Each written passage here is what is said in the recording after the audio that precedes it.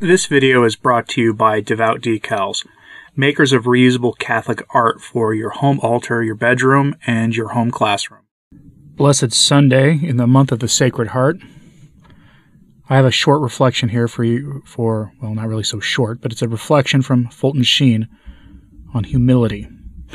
He's not really speaking so much directly about humility, but he is talking about the most proud people in the society at his time and still today. The group he calls the Intelligentsia. Here he compares the Intelligentsia to the cross of Christ and to our Lord's sacrifice on the cross. Hope you find this helpful during this month of the Sacred Heart. The Right Reverend Monsignor Fulton J. Sheen now addresses the Catholic Hour audience.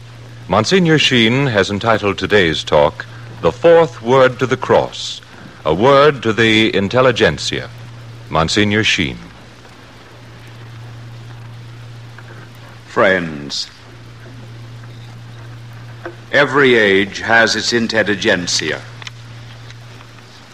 And by the intelligentsia, we here mean not the educated, but those who have been educated beyond their intelligence.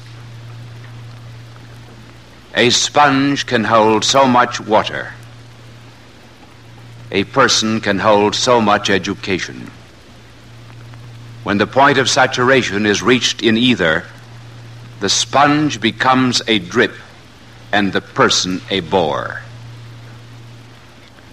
All the intelligentsia are proud because of the alleged superiority which their learning gives them. Their judgment of others is based on what they know rather than on conscience.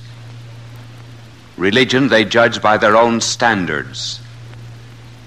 And whenever they write on the subject of religion, they always entitle their articles, My Idea of Religion.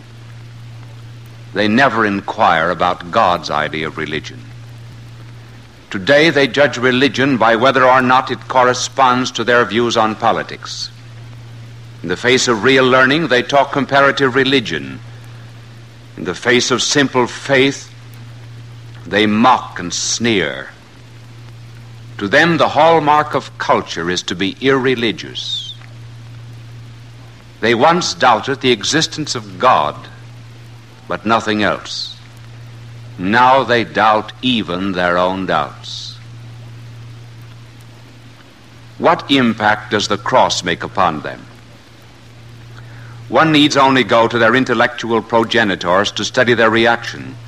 The fourth word addressed to the cross of our Lord came from the intelligentsia of his time, the chief priests, the scribes, and the Pharisees.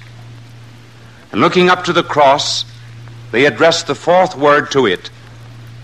They said, He saved others. Himself he cannot save. If he be the King of Israel, let him come down from the cross, and we will believe him. He trusted in God. Let him deliver him, if he will have him, for he said, I am the Son of God. The intelligentsia always know enough about religion to distort it. Hence they took each of the three titles which our Lord had claimed for himself, Savior, King of Israel, and Son of God, and they turned them into ridicule. First, Savior. Now they could admit that he had saved others, probably the daughter of Jairus, the son of the widow of Naim and Lazarus. They could afford to admit it now, for the Savior himself stood in need of salvation. He saved others, they said, himself he cannot save. To them the conclusive miracle was still lacking. The poor fools. Of course he cannot save himself. The rain cannot save itself if it is to bud the greenery.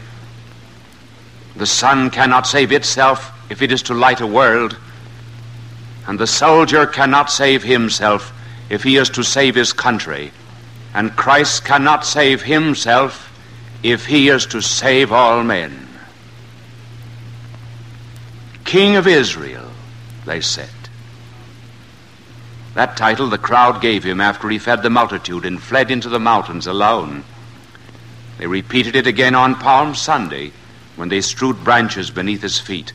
And now that title they mocked as they sneered, "If he be the King of Israel, let him come down from the cross." Must all the kings of earth be seated on golden thrones?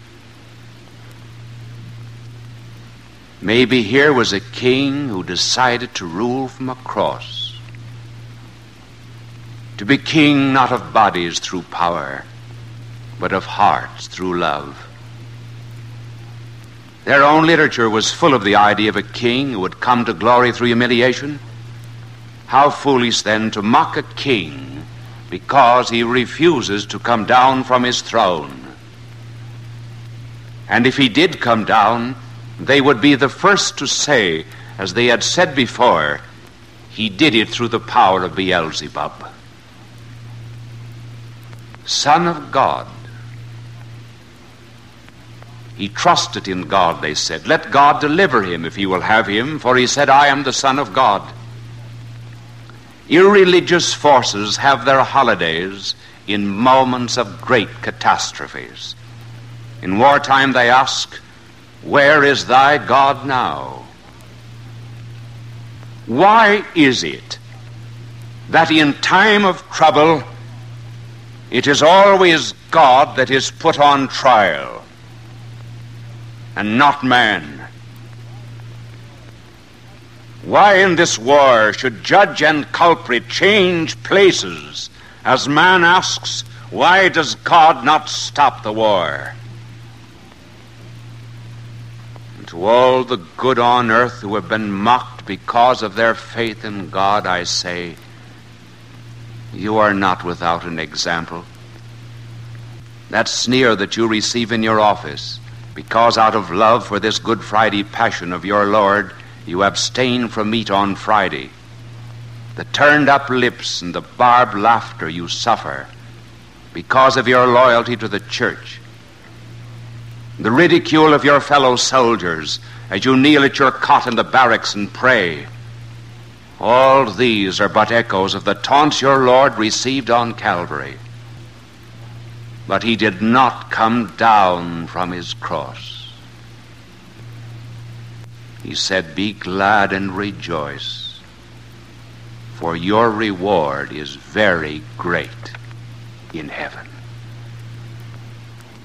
But why does not he who is the morning star put out the darkness of this hour? Because this is the moment when he wills to make atonement for the sins of men. The essence of sin is twofold. It involves a turning from God and a turning to creatures. So he who is without sin now wills to feel these two effects of sin.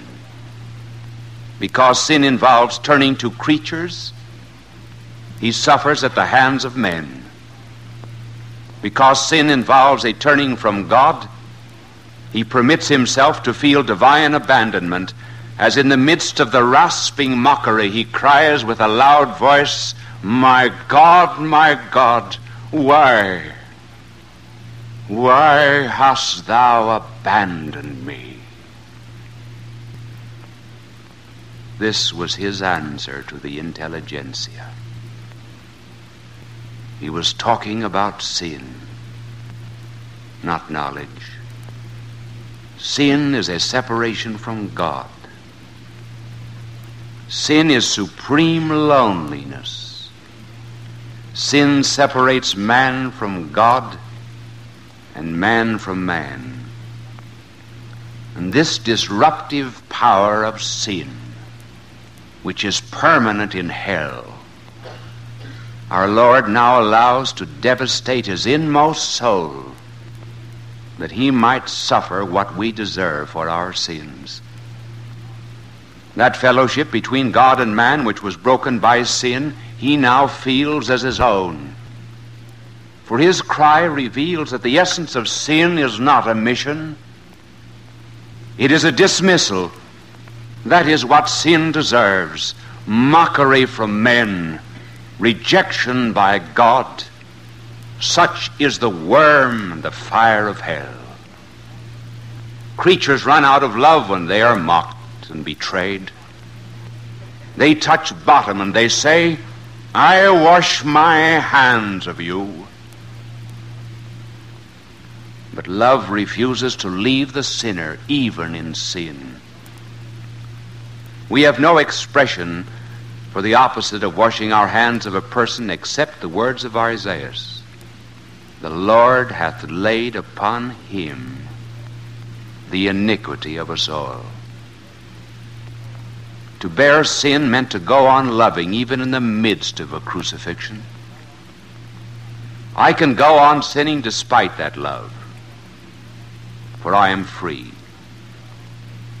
But when I see our Lord still loving me when I crucify him, and when I see him still praying to God for me even when I abandon him, and never losing faith in me, though I lose faith in him, by that very fact I am made penitent.